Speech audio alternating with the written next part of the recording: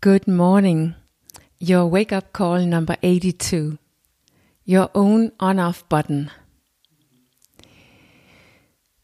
Now in this book from Chris MacDonald, it's the second time that I read something that when I read it the first time made a huge impression on me.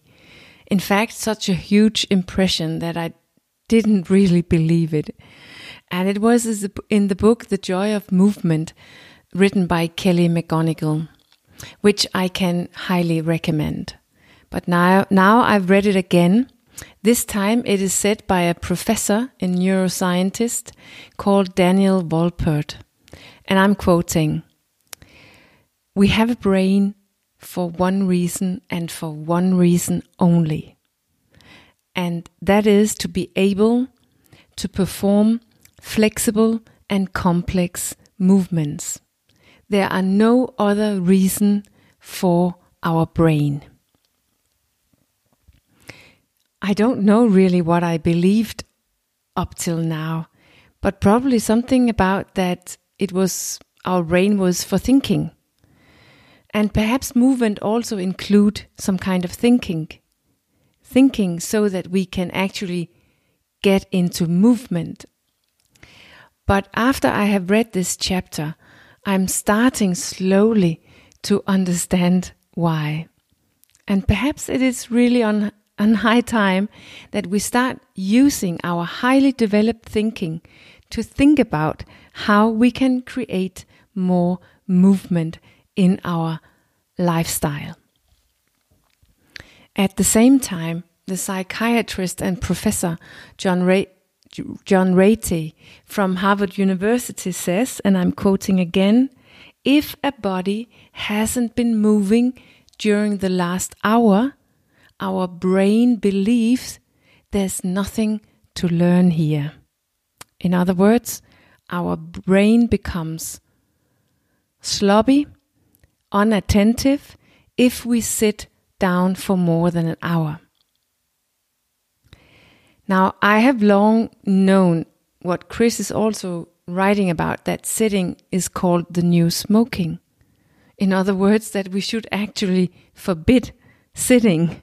But I'm slowly starting to realize why.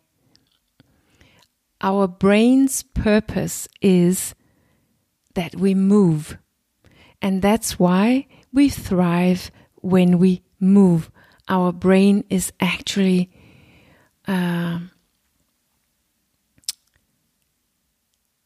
giving us feel-good hormones when we move.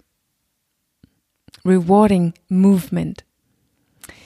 Now, this knowledge alone should actually revolutionize our working space, no matter if it's at home or if it's in the office. How can we actually allow ourselves to neglect this knowledge, which is actually available for all of us today? And now you probably realize what the first of 4 tips that I have for you this week about movement that Chris MacDonald is giving us.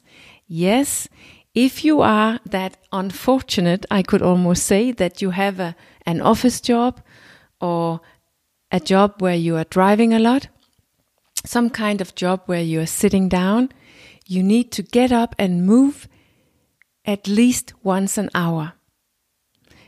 Chris MacDonald doesn't write anything about how long time or how much movement, but I have started practicing getting up after 1 hour and move for 5 to 10 minutes.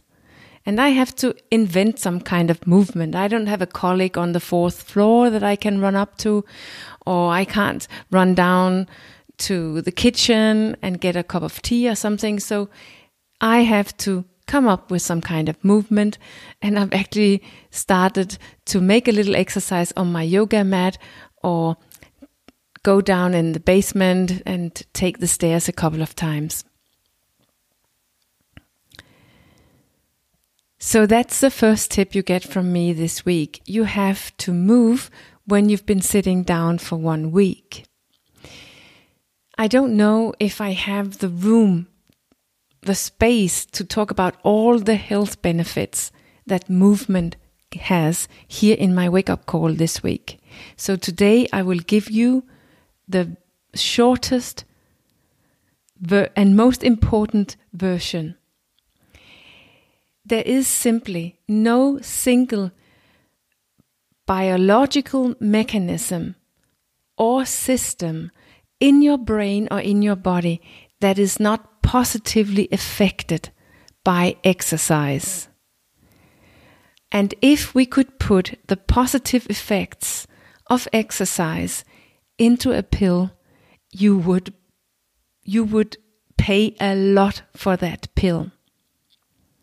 Movement is a sort of magic bullet, as Chris calls it, when it comes to improvement of our physical and mental well-being. And there will be no pill ever that comes even close to the positive effects that exercise can do for you. Exercise is your on button to all of the systems that regulate your well-being. And in reverse, a sitting life is the off button to all the systems that regulates your well-being. So you decide if your health and your well-being is on or off.